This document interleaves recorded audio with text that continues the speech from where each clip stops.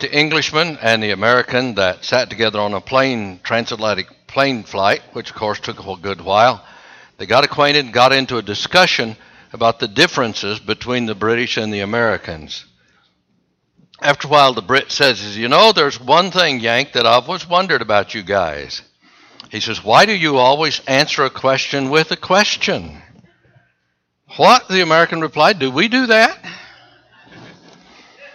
Well, I don't think we always answer a question with a question, but we do ask a lot of questions. Often we ask questions for something other than getting information. Wow, did you see that? Good and well he did. Standing right by you looking the same way you are. Or we ask questions that hide our shock or emotion. Did you say cancer, doctor? You heard him right? He did. Or, you're not really leaving me today, are you? He just said he was. We have a big test today. That means I flunked, Often our questions are very sad. Why are you doing this to me? Or why did my parents die so young? And sometimes those sad questions are the most important ones and the ones for which we never get answers. One of the saddest questions I ever been asked, it's simple but terribly forlorn. Can anybody tell me who I am? It was years and years and years ago, but I still remember. There was a news report of a woman found alongside a highway in Florida, badly injured from an accident. She was taken to the hospital, treated, and she recovered. The problem was she never could remember who she was. It was on the news for a good while with her picture asking, who am I? Can anybody tell me who I am? And to my knowledge, nobody ever did. And she lived the rest of her life in Central Florida not knowing who she was before or what any kind of relationships that she had had. For that woman, the most important question of all was, who am I? Can anybody tell me who I am? Evidently, the question wasn't very important to anybody else because she never got an answer. No one seemed to know. There was another a long time ago who asked the same question, who am I? Can anybody tell me who I am? Oh, he knew who he was. He didn't ask for information for his own sake. He wanted to hear what others thought, but the question was no less important. In fact, it was not only important then to those who heard him ask, it's equally important now, and it may be the most important question of all time. Because everything, for all time and eternity, depends on the answer to Jesus' question, can anybody tell me who I am? Without a doubt, that is the most important question ever asked. And more important than, will you marry me? Or do you think it will rain? Or stop raining, as the case may be. Even more momentous than, what do you want to be when you grow up? Do they still ask kids that? Way out in front of, are there any pretty girls in this town? Can anybody tell me who I am? Jesus asked it, and it's vital still. Now, I'm preaching this week and next. JD's gone this week, and next week he wanted an extra week to get ready for his next series of sermons. He asked me if I could do it, and I told him I would be glad to. So this is a two-part lesson. You get half of it today and half of it next week. In preparation for today, I got out files of old sermons. I tried to keep all my research of messages I had preached on this subject over the years, and that's a lot of years now. The stack was 2 inches high. It could be much more. This is history's most important question and the most important we ever deal with. We're going to start in Matthew 16, where Jesus asked the question most plainly, and we'll go a lot of places before we're done this week and next. So I don't have the text on the screen. You're going to have to use your own Bibles. If you don't have one, there's some back there. Or pull it up on your phone if you're one of these modern techies that does that. I don't do that. I'm old. Anyway, Matthew 16. I print them out in my text so the print's big enough I can read easily. Because like I said, I think my eyes are 100 years older than I am. But anyway, Matthew 16, we're going to read very briefly from verse 13 through 16. When Jesus came to the region of Caesarea Philippi, he asked his disciples, who do people say the Son of Man is? That was his favorite name for himself. He's saying, who am I? They replied, "Some say John the Baptist, others say Elijah, still others Jeremiah or one of the prophets." "But what about you?" he asked. "Who do you say I am?" Simon Peter answered, "You are the Christ, the Son of the living God." And when Jesus asked what people thought of him, he got a bundle of different answers, most of them more than a little strange. You see, the people they thought he was, they were all dead. Now, Jesus was very much alive.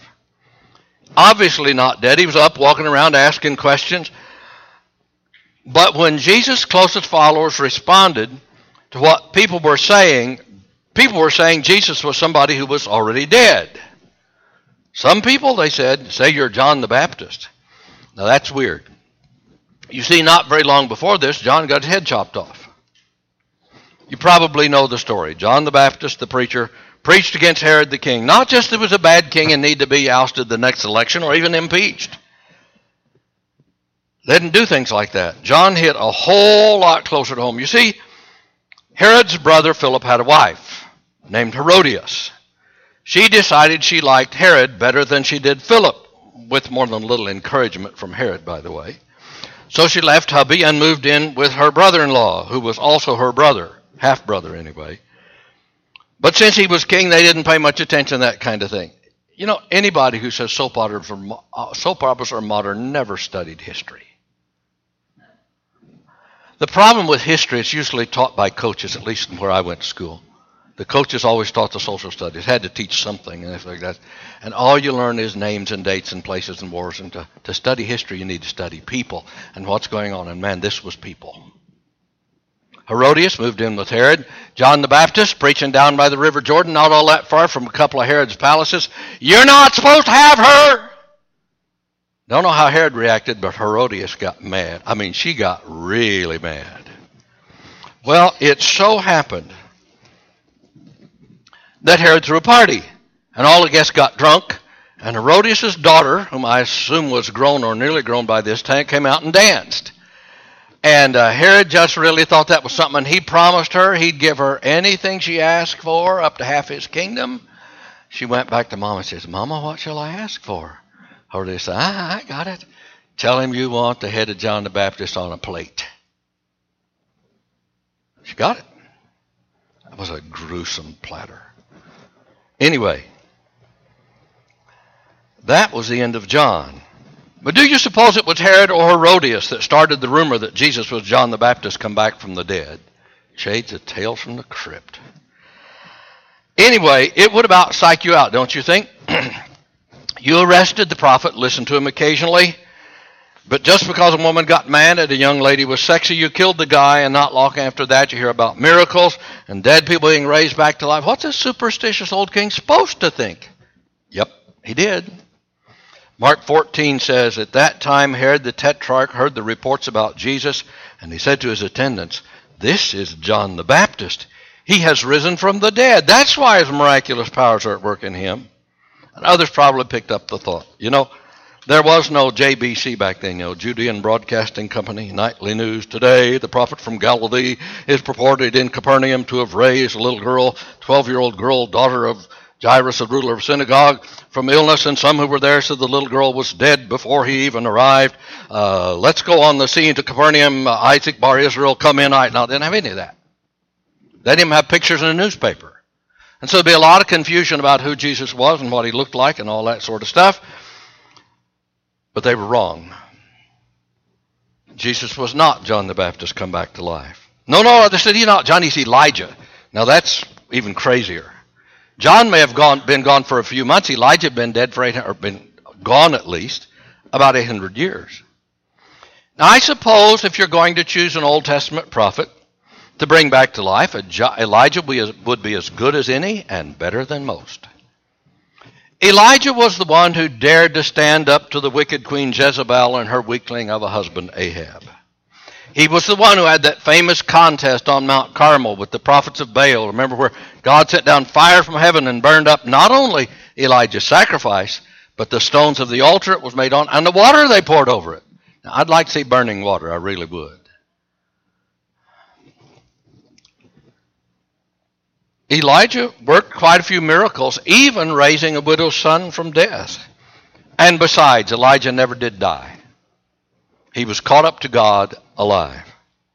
2 Kings 2 tells the story. Came time for Elijah to leave, he and his disciple Elisha. And the only way I remember which one was first, they're in alphabetical order. Elijah, then Elisha. They went to the Jordan River. Elijah took off his robe, rolled it up, and whopped the water with it, and the water stopped flowing, and they crossed to the other side on dry land. That sound familiar? When they'd crossed, Elijah says to Elisha, this is old man to young man, tell me, what can I do for you before I'm taken from you? Elisha says, let me inherit a double portion of your spirit. You've asked a difficult thing, Elijah said, yet if you see me when I'm taken from you, it will be yours, otherwise not. As they were walking along and talking together, suddenly a chariot of fire and horses of fire appeared and separated the two of them, and Elijah went up to heaven in a whirlwind. Elisha saw this and cried out, my father, the chariots and horsemen of Israel. And Elisha saw him no more. So maybe Elijah wasn't such a crazy choice after all, since he didn't die. But most of all, the Old Testament had predicted that Elijah would come back. Elijah lives about 800 years before Christ. 400 years or so before Christ, in the book of Malachi, the last two verses of the Old Testament say, I will send you the prophet Elijah before that great and dreadful day of the Lord comes. He will turn the hearts of the fathers to their children, the hearts of the children to their fathers, or else I will come and strike the land with a curse. Now we're going to read just a minute where Jesus comments on that, says something about that prophecy about Elijah. But let's look first at the announcement of John the Baptist's birth. An angel came to John's father, Zechariah, priest, and told him, and this is found in Luke 1, your wife Elizabeth will bear you a son. You are to give him the name John. Many of the people of Israel he will bring back to the Lord their God. He will go on before the Lord in the spirit and power of Elijah, to turn the hearts of the fathers to their children and the disobedient to the wisdom of the righteous, to make ready a people prepared for the Lord. That kind of echoes what Malachi said, doesn't it? Well, in Matthew 17, Jesus said of John, the disciples asked Jesus, why do the teachers of the law say Elijah must come first?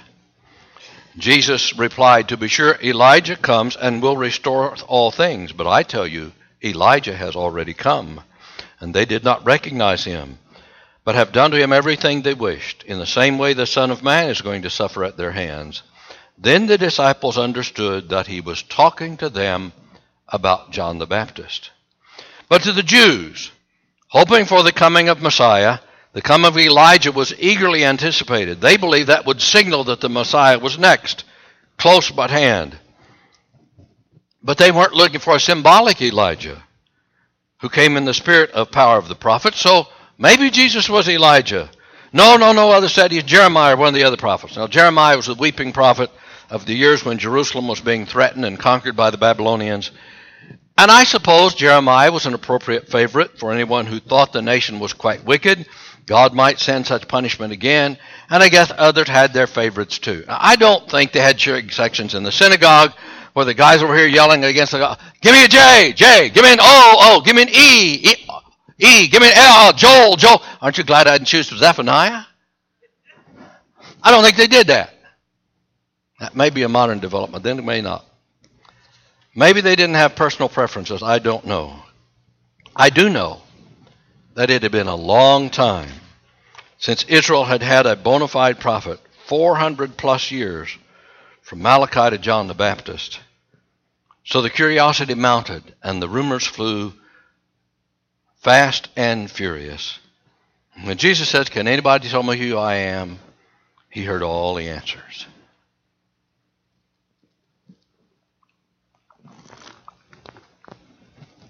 But when Jesus asked, can you tell me who I am? Peter had the right answer. You are the Christ, Peter said. And for a Jew of the time, that was a mouthful. You see, our English word Christ is just an anglicized form of the Greek word Christos, which was the equivalent of the Hebrew Mashiach, or Messiah as we say it, which meant an anointed one. Anointed, what's that? You know, every once in a while in some church circles, you will hear somebody talk about anointed music, John, or anointed preaching. Now, that ain't this. Since the time of the giving of the Old Testament law, and maybe before, the practice of ceremonial anointing had been a very special thing among the Jews. The only place it's really described in detail is the very first that we know of, which was the anointing of Aaron, the brother of Moses, when he was anointed to be the high priest for the nation of Israel. Exodus 39 describes it. They made special garments for the high priest with all kinds of scarlet and gold and purple twisted linen and golden thread and a gold breastplate and turban with a gold plate on the front, and there were stones that went in the breastplate. You know, it must have been quite a sight to see him all dressed up. I don't think he'd made the front page of GQ, but Gentleman's Quarterly. But that must have been something to see. Well, after they made all the special clothes, before Aaron could begin his duties as a priest to serve God for the people, God told Moses to anoint him. And the ceremony is described in Leviticus 8. Moses said to the assembly, "This is what the Lord has commanded to be done." Then Moses brought Aaron and his sons forward and washed them with water, and then they put all the fancy clothes on him. And then Moses took the anointing oil and anointed the tabernacle and everything in it, so consecrated them. He sprinkled some of the oil on the altar 7 times, anointing the altar and all its utensils and the basin its stand to consecrate them. He poured some of the anointing oil on Aaron's head and anointed him to consecrate him. Now, they must have had a big vat of oil, and not just a little hornful if he did all that. But they would make the guy get down on his knees, and they'd take the horn, and it had this olive oil in it with special spices, a recipe specially for anointing oil in it, and they would pour it on his head, and one of the Psalms says it ran down on Aaron's beard. I put lotion on my beard every day to keep from getting scratchy, but this was special lotion. It says, "You are God's priest." Every generation of priests after that, the ceremony was repeated. Anointing a man with special spiced olive oil set him apart as a priest, one who could enter the temple and serve God on behalf of the people. Well, the time came, a few hundred years later, when Israel begged for a king, like the neighbors had, and God gave in to their demands reluctantly, and the first kings were selected and anointed. It's not described just as they were anointed. Saul was the first, big tall guy, you know, that Samuel anointed, and then David, the shepherd boy, later. And after that, each king was installed in office with a lot of pomp and pageantry, including anointing. The anointing of Solomon, son of David, to be king following David, is described in more detail in 2 Kings chapter 1, where David tells Zadok the priest and Nathan the prophet and Benaiah, son of Jehoiada, and they come before the king, and he says, "You take the servants with you, set Solomon my son on my own mule, take him down to the Gihon spring, there have the priest and the prophet anoint him king over Israel, and blow the trumpet and say, 'Long live King Solomon.'" So they did. And all that description is repeated, says they did. All the people went after him, playing flutes and rejoicing greatly. So the ground shook with the sound. Now this was while there was a rebellion going on, because David's son Adonijah was trying to have himself declared king.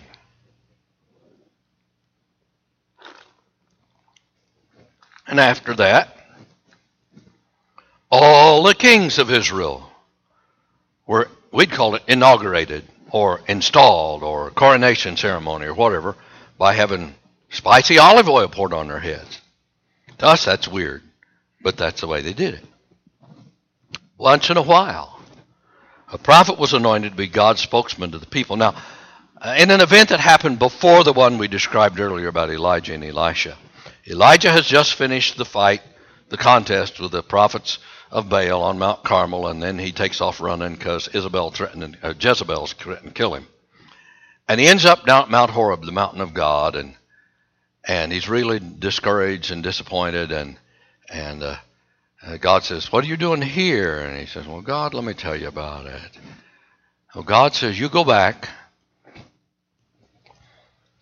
go to the desert of Damascus, and anoint Hazael king of Aram. Now that's weird. That's enemies of Judah and Israel.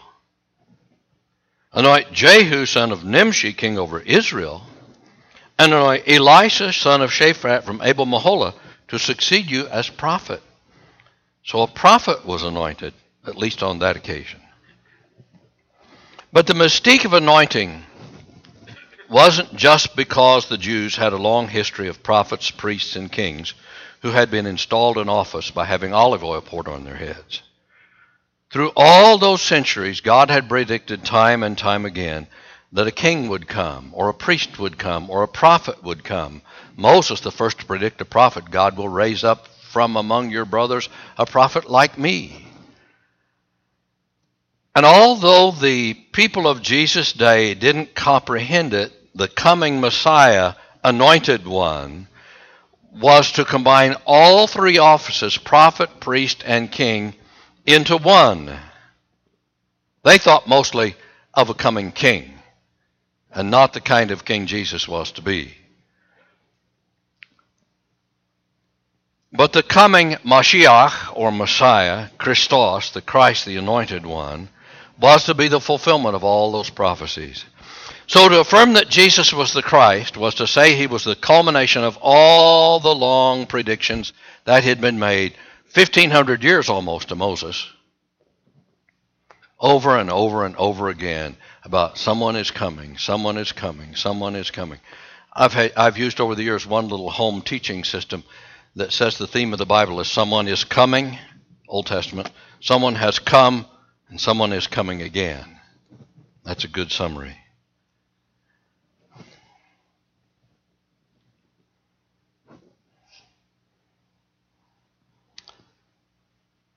Folks, Christ was not his middle name.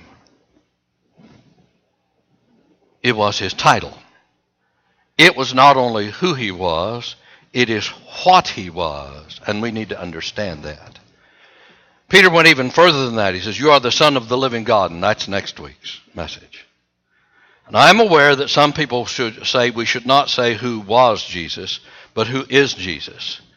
But unless we understand who Jesus, the man from Nazareth, was, there is no is. Unless Jesus was something more than a man who lived a long time ago, then he does not exist as an is, but only as a was. So we must ask and answer who was Jesus. But for now I want to ask one more important question. So what? My dad used to say every sermon needs a so what. So here it is. So what? What does it matter that Jesus was a Messiah? So Jesus fulfilled all those prophecies about a coming anointed one. That's part of Jewish culture and Jewish history and Jewish religion. What does it mean to me a week from Thursday? So what?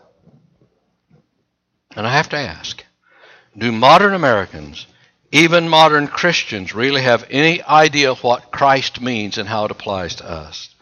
Now, back when I started preaching about 100 years ago, well, it wasn't quite 100, but it's more than 60 years since I started. We could probably reasonably say that most Americans understood much of the religious language we use, but no more. I'm not even sure they understood Christ then, though. And now, much of our society thinks Christ was his middle name, or his last name, maybe. Or just a cuss word, if you think of Christ at all. But are we any better? Do we really understand what Christ means? And whose fault is that? Are we any better if we who claim to follow him don't really know what it means, how it applies to our lives, our families, our churches, our nation, our culture, and our future? What does it mean to us that Jesus was an anointed one, the fulfillment of all the prophecies? We've seen that anointed referred to prophets, priests, and kings all rolled into one. So how does that apply to me? What do I need with a prophet? Aren't prophets just to foretell the future? No, and no way. The major job of the prophets in the Old Testament was not prediction. I mean, you can read all 66 chapters of Isaiah and not run into more than about a dozen places that it's clear prediction. And he's the one who says the most about the coming Messiah, probably. The job of the prophets was to give people the message God wanted them to hear, and it was mostly condemnation for their sinful abandonment of God's way, for turning to other gods. They often needed a word from the Lord. Now, do we, in Mid-America, in 2019, need a word from God? Oh, brother, do we. We need very much be like the Old Testament King Zedekiah, who summoned Jeremiah the prophet and says, is there any word from the Lord? Now, Zedekiah was about a day late and $1 short. For years, Jeremiah had been predicting the Babylonians would come and conquer. God even named through Isaiah and Jeremiah and some of the length of time and all kinds of stuff was going to happen. And Nebuchadnezzar, king of Babylon, had already conquered Jerusalem. He's the one who gave Zedekiah the kingship. Nebuchadnezzar had made Zedekiah king. Then the Babylonian army had backed off for a while because of the involvement of the Egyptian army. And that's when Zedekiah calls Jeremiah and says, is there any word from God? Folks, we desperately need a word from God. You know the major reason for such tragedies as the recent shootings in El Paso and Dayton, the high crime in Chicago, or any other horrible crime sprees you have to name? Not guns, not insanity, not President Trump's tweets. The problem is sin. I started to say sin pure and simple, but sin is not pure and seldom simple. But the problem is sin. And when the people of God sinned in the Old Testament and turned from him, what did he do? He sent a prophet. What was Jesus? If he was the Christ, but the last in a long line of those who spoke for God, who brought his message to the people. That's exactly how the book of Hebrews begins. And Hebrews is almost entirely about the superiority of Jesus and the new covenant to the old way. It starts in the past. God spoke to our forefathers through the prophets at many times and in various ways, but in these last days he has spoken to us by his Son. Now, we spend a lot of time talking about Jesus as the Savior, and so we should. We give a lot of attention to the grace of God, and so we should. We talk about receiving Christ or accepting Christ or inviting Jesus into our lives and hearts, whatever your preferred way of expressing it is. I don't care, and that's good. But how can we say we know Christ if we don't even know the meaning of his major title? A word intended to be descriptive of his work, not just for the Jewish nation, but for all of us. And the first part of this is intensely important. There's a passage in Proverbs that was misused by preachers for decades. It's Proverbs 28:18, where it says that where there is no vision, the people perish.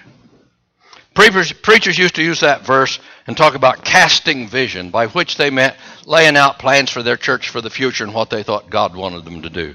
Please don't use that word that way. Biblically, a vision was something sent from God with a specific meaning and message. That verse is translated in most modern translations something like this: where there is no revelation, the people cast off restraint. You know how I translate that verse? While the cat's away, the mice will play. If there is no message from God, whoo, let's have a party. While the cat's away, the mice will play. And if there ain't no cat, boy, that's better off yet. And that's the problem with a big chunk of our society. One of our political parties booed at one of the conventions a few years ago when someone suggested including a reference to God in their platform. I don't want any revelation of God, any vision. But folks, we have come to the point, it's been a generation since we said if it feels good, do it. It's any better now than it was then? No. We need to listen to Jesus, who said he came that we might have life and have abundantly. John 10:10, he says, I have come that they may have life and have it to the full. Now, is that just endless life, life forever in heaven? No, I don't think so. I think if we would listen to Jesus more, to our own selfish desires less, our lives would be a whole lot fuller of the things that really bring satisfaction. Let's just compare what Jesus said with our dominant attitudes. Luke 12:15, he says, "Watch out, be on guard against all kinds of greed. A man's life does not consist in the abundance of his possessions." Now, literally, the Greek means life is not made out of a bunch of stuff. That's not formal Greek, but that's what it says. Life is not made of stuff. What do we say? He who dies with the most toys wins. The one I like is get all you can all you get, and sit on the lid. Whatever led us to believe that more is always better? How many of you can say you are basically content with your life as it is now? Be honest. Good. 1 Timothy 6:8 says if we have food and clothing, we will be content with that. How many of you would be content if all you had was food and clothing? Well, that's a little different. Now, I know those are not Jesus' words, but they are from one of his chosen, inspired messengers. Can you see how contentment would solve a lot of our world's problems? What about the list in Matthew 15, where Jesus said the things that come out of a man are what contaminate a man or a woman or a boy or a girl? Out of the heart come evil thoughts, murder, adultery, sexual immorality, theft, false testimony, slander. What's slander? Just bad-mouthing somebody to somebody else. Compared the words of Paul on that one in a similar list in Ephesians 4. Get rid of all bitterness, rage and anger, brawling and slander, along with every form of malice. Be kind and compassionate to one another, forgiving each other, just as in Christ God forgave you. Now, how many of us are bitter about something in our past? Maybe about something that's happening. I have a sister who has been bitter against my father from the time she was a teenager. She's just a few years younger than I. She has been bitter all of her life, simply because she didn't think God was available when she needed him as a teenager. It is her major motivation, it seems to me like. I can hardly stand to be around her. Has no faith. I don't even like to see her son's posts on Facebook. They're often so full of rot. Bitterness is her main emotion, it seems to me. Now, I may be wrong in judging her wrong. I don't know her, won't name her, and you don't know her, but I've often said that bitterness is like drinking poison and expecting the other person to die. Bitterness does nothing but destroy us in our relationships. Get over it, Jesus said. That's not always easy, but we must make the attempt. Do you suppose anger and rage had anything to do with the recent mass shootings in El Paso and Dayton? Dayton is a little too close to home. My oldest son works for a construction company with its headquarters in Dayton, and he's often there. Do you suppose anger had anything to do with the murders in Indy? Any of you watch the news this morning? I'm a news junkie, I'll admit it. Yesterday, at a Penn Station sandwich shop in Indianapolis, 2 teenagers got into an argument, and one 18-year-old shot the other one and killed him.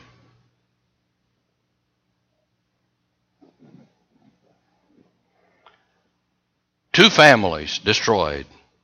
2 young lives ruined, both the dead guy and the other guy. Over what? They got angry about something. When I was a kid, I was angry. I had a really short fuse. Till in junior high school, my dad told me the next time you get your glasses broken in a fight, you buy the new ones. I wore them taped at the bridge for several weeks. I decided this isn't getting me anywhere. And I determined with God's help I would not be an angry person. You ain't seen me angry. A couple of times in the last few years I've had to get up and walk out of a meeting because I was so close to angry I knew I could not cross that line. I just would not be angry. Now, how many modern Christians think of anger and bitterness as being sinful? Jesus said it's bad as murder. Matthew 5, Sermon on the Mount. You heard it was said to people long ago, do not murder. Anyone who murders will be subject to judgment. I tell you, anyone who is angry with his brother will be subject to judgment. I know people like my sister, angry all the time. Now we talk about the dangers of the biggies, like adultery and lust and murder and theft, and so we should. But I'm convinced that more marriages are ruined, more lives destroyed by bitterness, anger, lack of forgiveness, malice, and just plain old criticism than any of those other big ones. Now, do we as modern Christians see anger or bitterness as sin? Jesus said it was as bad as murder. I heard a very fine Christian attorney years ago when I was preaching in Kokomo. We had him come speak to our young people, and he stood in front of them. He says, you know, there's never but one reason for divorce. You know what it is? Kids said, oh, money or in-laws or sexual immorality. He said, no. Nobody guessed till he finally said, it's selfishness.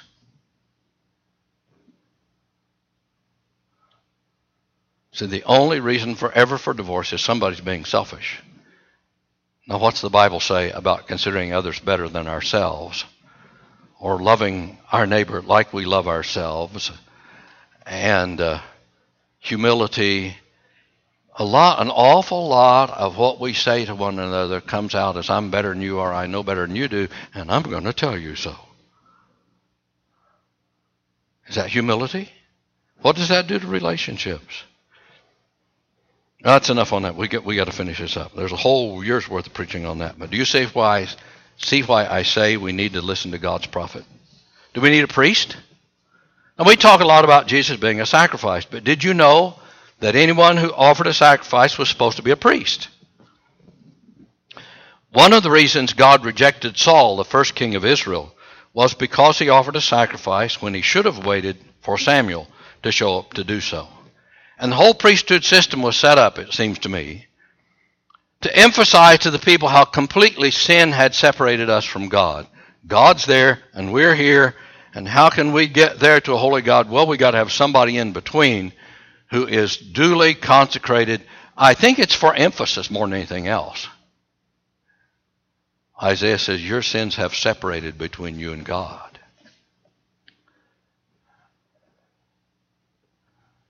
We can't even approach God without a go-between, and that go-between mediator is Jesus Christ. Back to the book of Hebrews, chapter 9, beginning with verse 11. When Christ came as the high priest of things of already here, he went through the greater and more perfect tabernacle that is not man-made, that is to say, not part of this creation. He did not enter by means of the blood of goats and calves, but he entered the most holy place once for all by his own blood, having obtained eternal redemption. The blood of goats and bulls and the ashes of heifers sprinkled on those who are ceremonially unclean sanctify them so they will be outwardly clean. How much more then will the blood of Christ, who through the eternal Spirit offered himself unblemished to God, cleanse our consciences from acts that lead to death, so that we may serve the living God? For this reason, Christ is the mediator of a new covenant, that those who are called may receive the promised eternal inheritance, now that he has died as a ransom to set them free from the sins committed under the first covenant. When Jesus said in John 14, no one comes to the Father except through me, do you read that as no one gets to heaven except through me? That's not what he said. He said, no one comes to God except through me. How can we approach an almighty God on our own without Jesus as our mediator? Need to get to the end of this. We need a king. A king. Man, we live in a democracy. Well, not really. It's a republic, but that's a civics lesson, not a sermon. Did you realize Jesus said a whole lot about his kingdom and very little, almost nothing, in fact, about the church? Use the word church twice. When a lot of modern Bible teachers relegate the kingdom of God to sometime in the future, 1,000 years when Jesus might reign here on earth, we're removing much of the meat from Jesus' teaching for us here and now. Folks, the kingdom of God, Jesus said, is not of this world. In other words, not like an earthly kingdom. I think the best definition of the kingdom of God is the rule of God in the hearts and minds of men and women and boys and girls. That's the kingdom of God. But we know so little about what it meant to serve a king. We miss the point entirely. We don't have a king, we have a president. We can badmouth him all we want to, throw him out next election, impeach him if we don't get our way. And then we're supposed to know what it feels like to declare our allegiance to a king. These days, many won't even salute our flag, say the Pledge of Allegiance, which, by the way, says we are a people under God. You know, I remember when that phrase was inserted. I was in 7th grade, and we'd said it, one nation, indivisible, with liberty and justice for all, for 6 years, and we stumbled over it for weeks to add under God to the pledge in 1954. We like to quote Romans 10, everyone who calls on the name of the Lord will be saved. What does it mean to call a name on the Lord? We don't often even consider what Lord means. We're like the poem Invictus. I love the poetry and hate the theme, the thought. The poem Invictus, we are the masters of our fate. We are the captains of our soul, although it's in singular. I am the master of my fate. I am the captain of my soul. It's wonderful poetry and horrible theology. Want to bet? No way. He is the master of our fate. Think about it this way. Suppose you live in a little village between two competing city ruler kings, or like me, you live out in the country. And the king of Crawfordsville and the king of Rockville are at war. And I'm a little closer to Crawfordsville than Rockville, but I like the Rockville king better. And so I'm going to call on the name of the king of Rockville and call him my lord. And so he'll defend me against the king of Crawfordsville. You think I'm being silly? That's about the way it was. Every mayor of every town was called a king. Unless it was a big king like David, who relegated all those little kings to a non-status. But anyway, so what do I do? What am I going to do to the king of Rockville? I'm going to say, well, you help me, I'll help you. He says, you'll do more than help me. You'll serve me. You'll do what I tell you to do, or I ain't coming to help you. How many of us think like that when we say, call on the name? What do we think means call on the name? Jesus, save me! There's a whole lot more to it than that, folks. There's a lot more commitment in it than that. Now, am I advocating salvation by works? Of course not. But consider, how can we truly say we are following Christ if we don't fully understand who he was and who he is? If Christ is such an important title, it is often used by itself, without the name Jesus, to identify who he was, like many of the passages we've read. How can we do anything else but try to understand it, try to share that understanding with others? Don't ask somebody, do you believe that Jesus Christ is the Son of God? Ask them, do you believe Jesus was and is the Christ? And if they say, what's that? Explain it to them. That is what we must believe. That is what we must declare, because Jesus said, if you do not believe I am who I claim to be, you will die in your sins. To be continued next week, same time, same station. Let's pray. Father in heaven,